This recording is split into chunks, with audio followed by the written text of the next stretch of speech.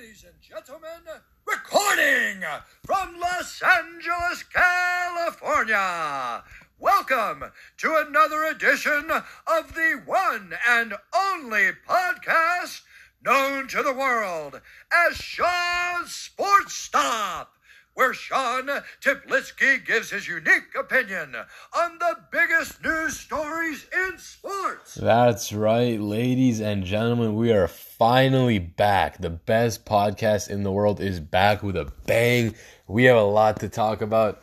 As you probably know, if you're a sports fan of any kind, NFL football is back. There will be no Sunday until February without NFL football, and I, for one, could not be more excited about that. It has been approximately 5 weeks, so just over, a month and a week since I last did an episode for you guys. It feels like fucking forever for me.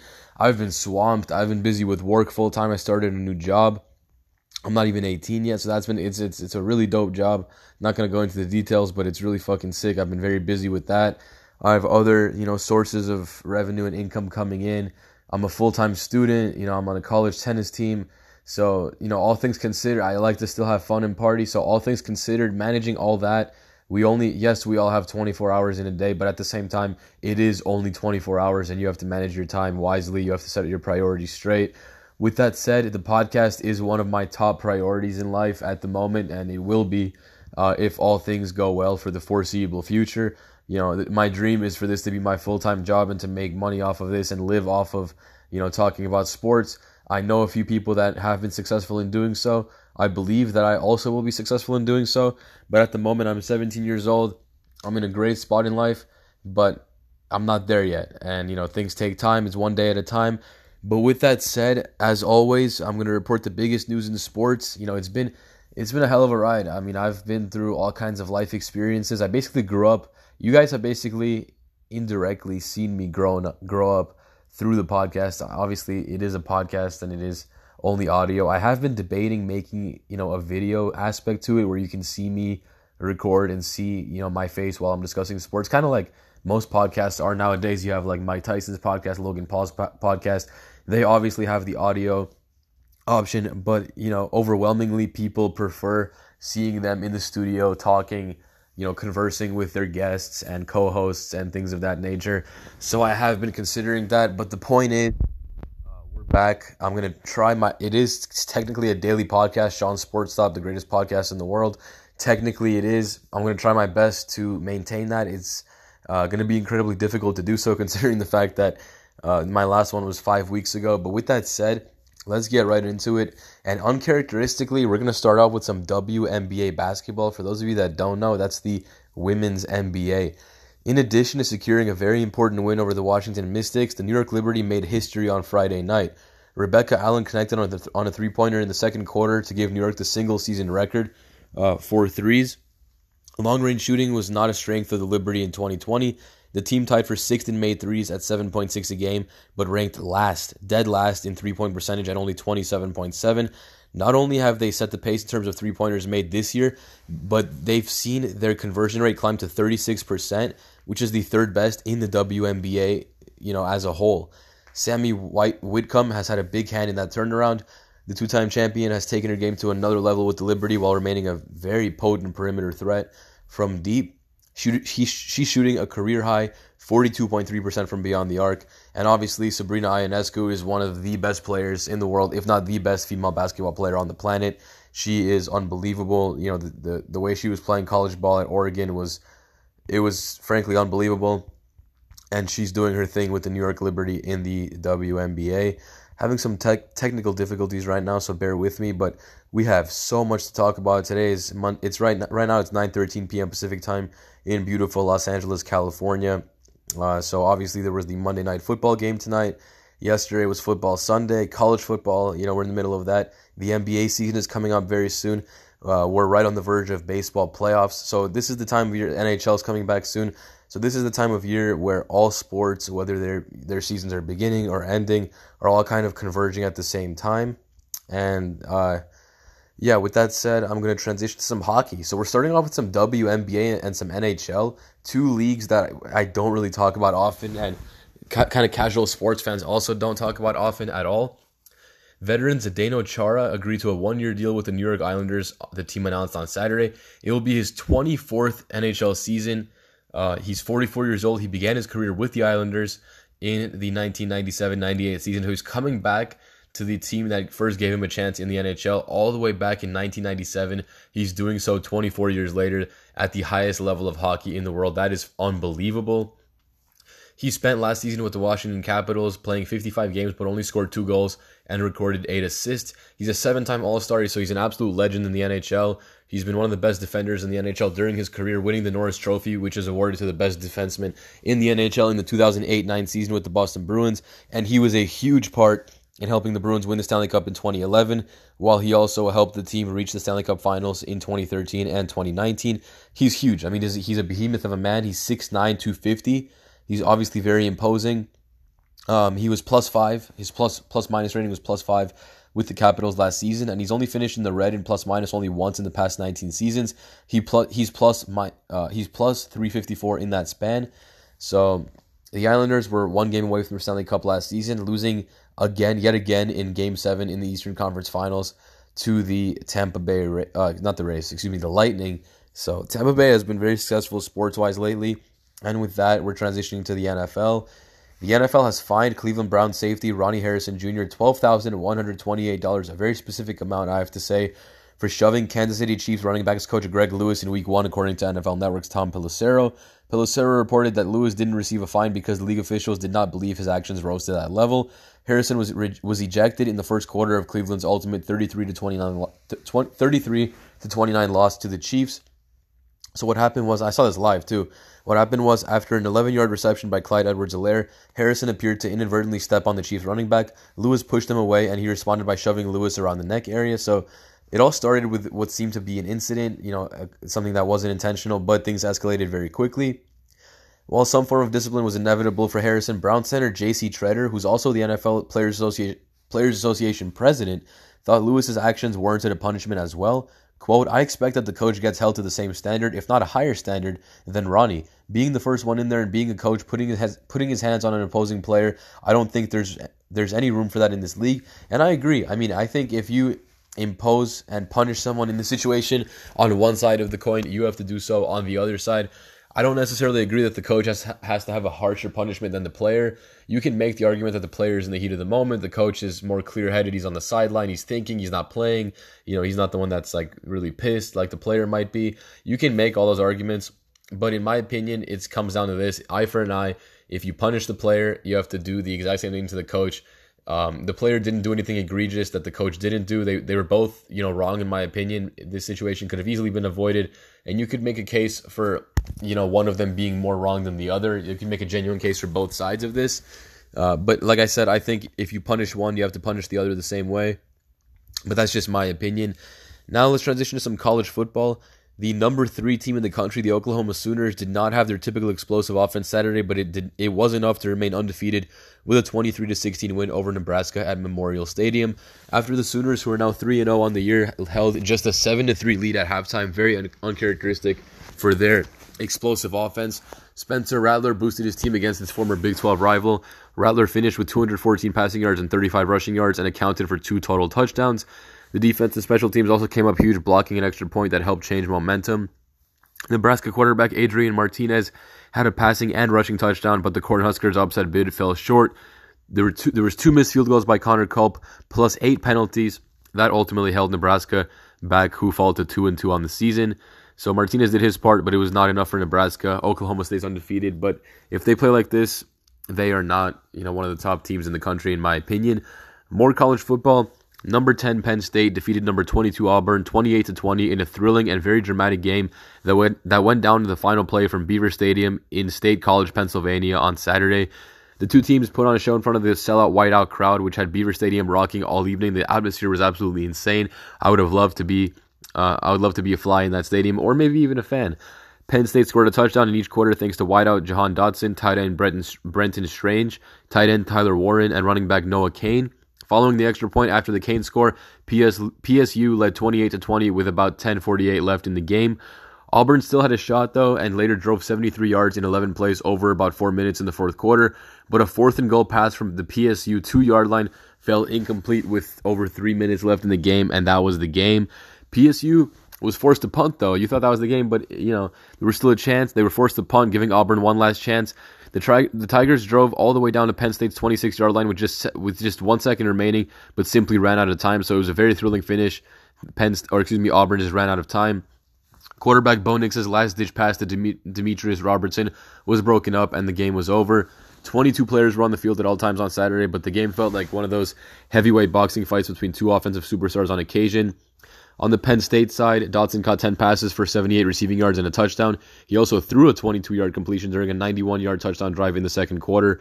On the Auburn side, offensively, Auburn running back Tank Bigsby rolled over the Nittany Lions with 23 carries for 102 rushing yards and 2 scores himself. Auburn knocked down some home field goals in the first and fourth quarter to buffer Bigsby's touchdowns in the second and third. Penn State is now 3-0 on the win, just like Oklahoma, and Auburn falls to 2-1, but they still are a worthy team, in my opinion. Now let's transition to some baseball. Chicago White Sox pitcher Mike Wright Jr. was suspended 3 games for hitting Shohei Ohtani with a pitch in the 9th inning of Thursday's 9-3 loss to the Los Angeles Angels, per Bob Nightingale of USA Today. He will appeal the suspension. Wright was ejected from the game after plunking Ohtani with nobody on base and 2 outs in the 9th inning. White Sox manager Tony La Russa was also ejected after arguing with crew chief Bill Welk. La Russa was reportedly suspended 1 game. That dude is ageless. He's been in the MLB, whether as a player or a manager, since the fucking league started. He's been around forever. He's retired multiple times. He just won't leave. It's crazy. La Russa believed Welk thought Wright was retaliating after 3 White Sox hitters, Yoan Moncada, Luis Robert, and Jose Abreu, were all hit by Angels pitchers on Tuesday. Quote, "It wasn't intentional. Welk read it wrong. It wasn't consistent with number 1, the way he treated the 3 hit by pitches. Secondly, where was our retaliation? It looks bad to our pitcher and our team. It is disappointing." Angels manager Joe Maddon disagreed, though, saying, quote, It was retaliatory. We knew that. Wright, he's 31 years old. He's had a decent season, going 0-1 in 9 appearances with a 3.38 ERA, a 1.28 whip, that's walks and hits per innings pitched, and 7 strikeouts in just over 13 innings of ball. He spent the 2020 season playing for the NC Dinos in the Korea Baseball Organization and largely pitched in AAA this year. The White Sox called him up in mid-August, and, he's been serviceable in the major leagues. As for Ohtani, though, it's a whole different story. He's the runaway favorite to win the American League MVP. He's lived up to all the hype after, struggling with some injuries in his first couple of years in the MLB. I mean, he's one of the game's biggest superstars, especially because he's Japanese. It's insane. He's hitting .256 with 44 home runs, 94 RBIs, 92 runs scored, and a 953 OPS, while also going 9-2 on the mound with a 3.36 ERA, 1.2 whip, and 136 strikeouts in 115.1 innings. There is simply nobody in baseball like him. He is as close to a modern-day Babe Ruth as we will get and probably will ever get. It is simply amazing to watch, and I'm truly grateful to be able to watch Shohei Ohtani play in his prime, just live. It's amazing. Now switching gears to some boxing. Legendary boxer Manny Pacquiao announced Sunday he's accepted the PDP Laban Party nomination for president in the Philippines' 2022 presidential election. Quote, "I am a fighter and I will always be a fighter inside and outside the ring," Pacquiao said in his acceptance speech, according to the Associated Press. "In the name of our countrymen who have long been desiring for the right change in government, I wholeheartedly, bravely, and humbly hope for your support." He's 42 years old. He's worked in politics since 2010 while continuing his boxing career, but obviously I highly doubt he will be able to keep boxing. Even though, he is old and he probably would retire anyway, but I highly doubt he'll be able to keep boxing while being the president of the Philippines. He served as a member of the country's House of Representatives from 2010 through 2016 before being elected to the Senate, where he worked for the past 5 years. In his last fight, he lost to Yordenis Ugas by unanimous decision in August, and he hinted towards potential retirement in an Instagram post after the fight, saying, quote, "I have come to this point in my career by the grace of God. It is He who gave me the strength to fight. I can look back and honestly say that I gave my best. Excuse me. My family and you, the fans, have been with me all the way. I will not focus on the defeat, but instead count my blessings." God bless everyone. What an attitude that is. What a man he is. It's awesome to see. The former 8th Division world champion previously told Lance Pugmire of The Athletic he was not a fan of the dark side of politics, but he still felt the urge to help his people in the Philippines, saying, quote, I want the new generations to have that same dream I had in my heart. This is why I became a politician. God knows my heart. I don't like politics. I don't like corruption. I don't know how many times I've told my wife, Jinky, I regret entering politics, but I'm here and this is God's plan. So I will do my job and tend to my responsibility. He added, I can forgo politics, but not the opportunity to serve. So it's just, he's such an awesome person. Panfilo Lacson of the Partido Reforma, the Reform Party, is the only other confirmed presidential candidate so far ahead of the May 9th election. So I think Pacquiao is going to win. Incumbent Rodrigo Duterte is ineligible for a second term based on the country's constitution, but is seeking a vice presidential bid.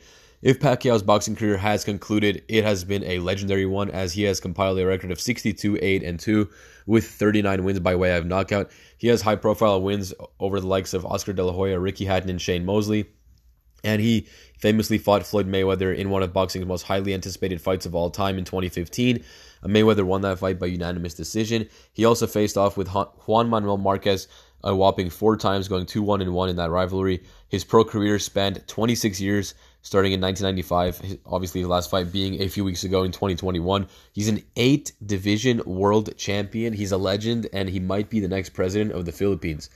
Switching gears back to the NFL, the Tampa Bay Buccaneers are reportedly among the, quote, multiple NFL teams to contact free agent cornerback Richard Sherman as the league investigates his July arrest on 5 misdemeanor charges. Tom Pelissero of NFL.com reported Sunday that Sherman's 2 former teams, the Seattle Seahawks and San Francisco 49ers, have also expressed interest in a potential reunion with the 5-time Pro Bowl winner or selection. Sherman pleaded not guilty to charges of drunken driving, criminal trespassing, resisting arrest, reckless endangerment of road workers, and malicious mischief during his initial court appearance in July, according to the Associated Press. The police report stated that the longtime NFL corner was drinking heavily and, quote, spoke of killing himself before leaving his Seattle area home, which led to his wife calling the police, according to the AP. Sherman was located after crashing his car in a construction zone and then trying to break into his in-laws' house, where he was taken into custody with the use of a police dog. In February, an extreme risk protection order, ERPO, was filed against Sherman, which barred him from possessing a firearm. An ERPO is a, quote, civil tool that is used to temporarily remove firearm access for people threatening themselves or others in the near future, according to KIRO7 News. After the July arrest, Sherman posted a statement on Twitter that included a pledge to, quote, get the help I need. Pelissero reported the 33-year-old California native has been receiving magnetic therapy and meeting with a therapist since the incident. Since the NFL typically does not hand down its punishment until the legal process is complete, the veteran corner would likely be, quote, free to play immediately if signed by a team. Sherman played only 5 games for the 49ers in 2020 because of a calf strain. He recorded 18 total tackles, 1 interception, and 1 pass defended in those games. The Stanford product spent the past 3 seasons with the San Francisco 49ers after spending the first 7 with the rival Seattle Seahawks. In total, he's tallied 115 passes defended and 36 interceptions in 139 games. He was widely considered the best cornerback in the NFL for quite some time. With that, I am going to, let's see what we got. We have a lot of football. I'm just going to go through week 1 of the NFL season right now. We're going to go through week 1 and week 2 because obviously the last episode I did was 5 weeks ago. So I'm just going to go through all the games like this. Let's see how we're doing on time. We're 18 minutes in, so we're doing great. First off, the Kansas City Chiefs played the Cleveland Browns at home in a playoff rematch. Baker Mayfield had a great game, 21 of 28, 321 yards, no touchdowns though, and 1 interception. Despite throwing no touchdowns, the Browns still put up 29 points. Nick Chubb had a great game, 83 rushing yards, 15 carries, 5.5 yards a carry with 2 touchdowns. Kareem Hunt also averaged 5.5 yards a carry, but he only had 6 carries, and he had a rushing touchdown himself. So that's 3 touchdowns right there between Nick Chubb and Kareem Hunt. And then the kicker, who's the Browns kicker? Chase McLaughlin kicked for 3 points as well. For the Chiefs, Patrick Mahomes had an insane game. A very Patrick Mahomes-like game, 27 of 36, 337 yards, 3 touchdowns, no interceptions. He also rushed for a touchdown. He had 5 carries for 18 yards, and he averaged 3.6 yards a carry, a rushing touchdown, like I said. And their kicker, Harrison Butker, had 9 points. He was 2 for 2, with his longest kick being from 43 yards out. Next up, the Denver Broncos took care of the New York Giants on the road 27-13 to improve to 1-0. I did not realize that Teddy Bridgewater is on the Broncos, and he started when going 28 of 36 with 264 yards, 2 touchdowns, and no interceptions. And Melvin Gordon, what a game he had, ran all over the Giants with 11 carries for 101 yards, averaging over 9 yards a carry, and rushed for a touchdown as well. And you can't forget the kicker, Brandon McManus, went 2 for 2 with 9 points and his longest kick being 36 yards. For the Giants, Daniel Jones had a solid game, 22 of 37, 267 yards, a touchdown, and no interceptions, but just not much offensively. He rushed for a touchdown as well. He had 27 yards over 6 carries. That's 4.5 yards a carry. And their kicker, Graham Gano, had a whopping 1 point. Next up, in primetime, the Los Angeles Rams took care of the Chicago Bears 34-14. They dominated the whole way. For the Bears, Andy Dalton did not have a good game. 27 of 38, 206 yards, no touchdowns, and an interception. Justin Fields went 2 for 2 with 10 yards. He is the future of the Chicago Bears, but Andy Dalton stands in the way for now. And he had 1 carry for 3 yards, and it was a touchdown for Justin Fields. So yeah, that was big. And Cairo Santos had 2 points for the Bears as well. That's their kicker. For the Rams, Matthew Stafford was unbelievable. 20 of 26, 321 yards, 3 touchdowns, no interceptions. What a game. That's exactly why the Rams gave up an arm and a leg to the Detroit Lions for Matthew Stafford. Darrell Henderson had a solid game as well. 16 carries, 70 yards, 4.4 yards a carry with a rushing touchdown. And Matt Gay had a great game, 2 of 2 with 10 points, kicking with a 53-yard field goal being his longest. On the Monday Night Football matchup, I was at the Dodger game. They played the Diamondbacks and won. It was Clayton Kershaw's first start since June. The Raiders beat the Baltimore Ravens 33-27 in a somewhat of an upset at home in overtime to improve to 1-0. For the Ravens, Lamar Jackson, not a very good game. 19 of 30, 235 yards, a touchdown, and no interceptions. Not bad, but rushing-wise, he was sensational as always. 12 carries, 86 yards, over 7 yards a carry, no touchdowns. Their kicker, the long-tenured Justin Tucker, had 9 points with his longest being from 47 yards out. For the Raiders, Derek Carr went off. 34 of 56. 56 passes for Derek Carr, 435 yards, 2 touchdowns, 1 interception. Josh Jacobs only had 10 carries for 34 yards, averaging just under 3.5 yards a carry, but he did have 2 rushing touchdowns. And their kicker, Daniel Carlson, what a game he had. 2 of 2, 9 points, with his longest being from 55 yards out. What a game for the Raiders. In a very surprising game, the New Orleans Saints destroyed the Green Bay Packers 38-3 at home. Aaron Rodgers had a terrible game. Probably the worst game I've ever seen him have live. He went 15 of 28 with 133 yards, no touchdowns, and 2 interceptions. Absolutely horrible. Jordan Love came into the game and was a lot better. He went 5 of 7 with 68 yards. No rushing touchdowns for the Packers. They only put up 3 points, and they were from the kicker, Mason Cassidy, from 39 yards out. For the Saints, Jameis Winston, only 20 passes thrown, but he went 14 of 20 with 148 yards, 5 touchdowns, and no interceptions. 5 passing touchdowns for Jameis Winston. He's looking like the future of the New Orleans Saints at the quarterback position. Alvin Kamara had a solid game, 20 carries, 83 yards, just over 4 yards a carry, no rushing touchdowns. And their kicker, Aldrick Rosas, with 8 points, 1 field goal coming from 44 yards out. Let's see, what do we have next? That's all. That's preseason. Why am I looking at preseason? The first game of the season was the Thursday night matchup between the Tampa Bay Buccaneers and the Dallas Cowboys. I really wanted to put money on the Cowboys at the spread. They were +9, and I should have. The Buccaneers only won by 2, 31-29. Dak Prescott had an amazing game, 42 of 58. 58 passes thrown for Dak Prescott, 403 yards, 3 touchdowns, 1 interception. Ezekiel Elliott, not a very good game at all. He got stuffed, 11 carries, 33 yards, only 3 yards a carry, no touchdowns.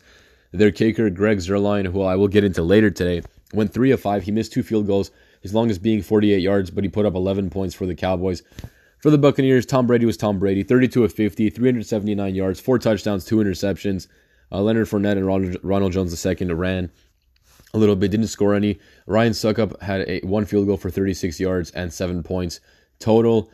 Next up, the Seattle Seahawks took care of the Indianapolis Colts on the road 28-16. Russell Wilson had a very early season Russell Wilson type game. He usually falls off near the end of the season.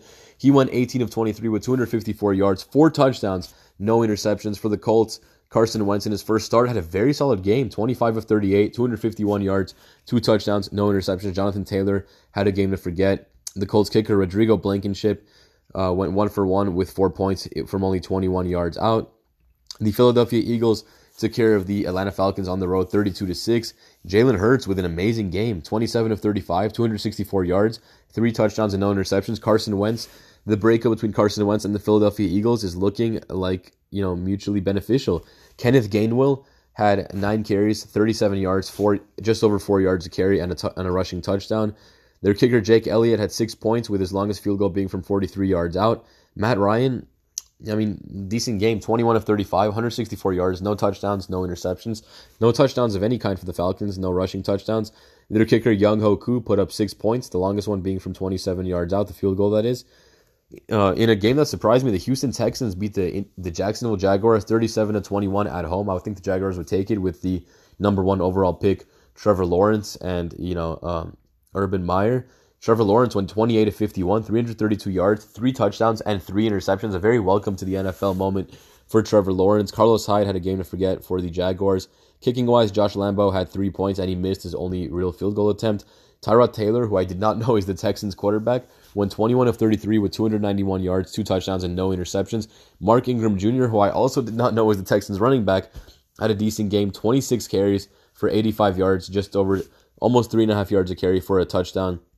And their kicker, what a game he had. 3 of 3 with 13 points, and his longest kick being from 40 yards out. Great game for him.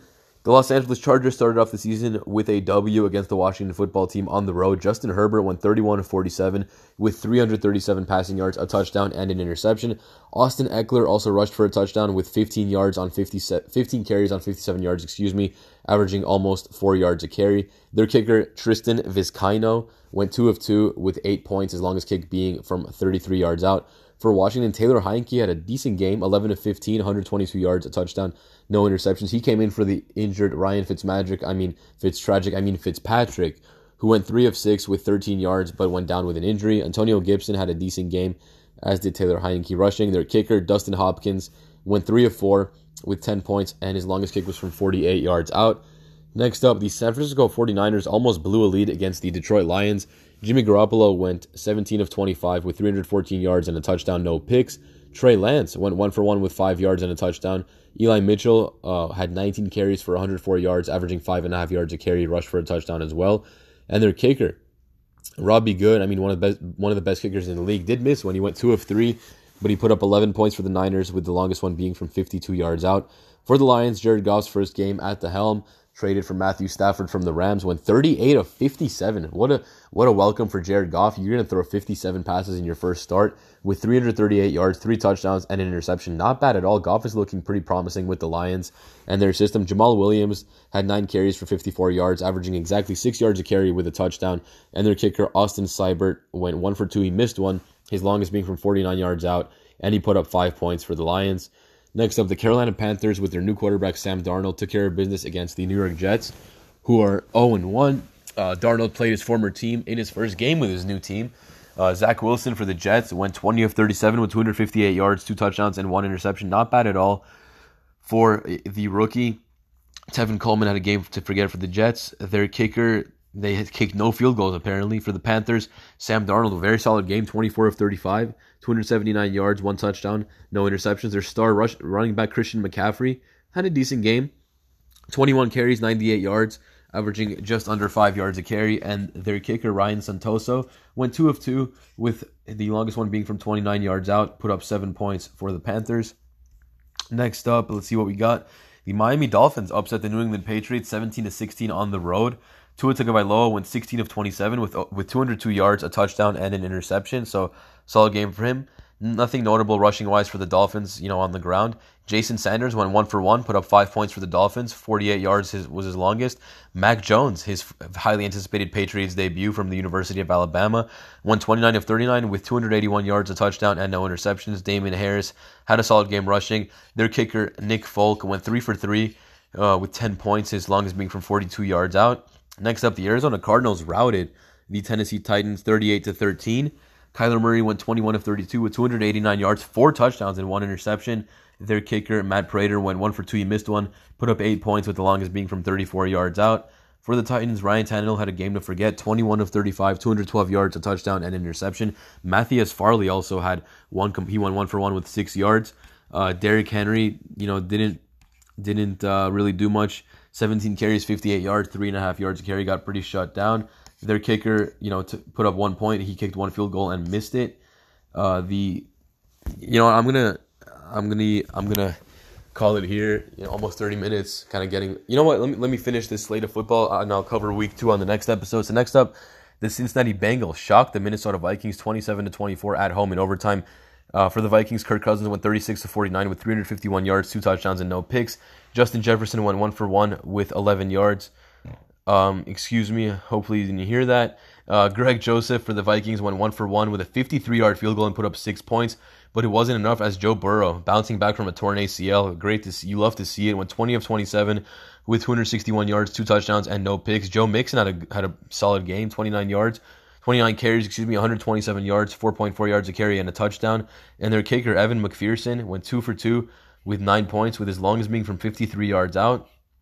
And lastly, the Pittsburgh Steelers upset the Buffalo Bills 23-16 on the road. Ben Roethlisberger, decent game, 18 of 32, 188 yards, a touchdown, no interceptions. Nothing to write home about on the ground for the Steelers, but their kicker, what a game he had, 3 of 3, 11 points, and the longest being from 45 yards out for the Bills. Josh Allen, not a bad game, 30 of 51, 270 yards, a touchdown, and no interceptions. Nothing to write home about on the ground, but Devin Singletary did have a solid game. Very solid game. 11 carries, 72 yards, 6.5 yards a carry. And their kicker, Tyler Bass, went 3 of 3 with 10 points, the longest being from 42 yards out. But it's not enough to beat the Steelers. So, ladies and gentlemen, this is all we have for episode number 346 of the one and only Sean Sports Podcast. Thank you guys so much for listening, and I'll see you guys on the next one.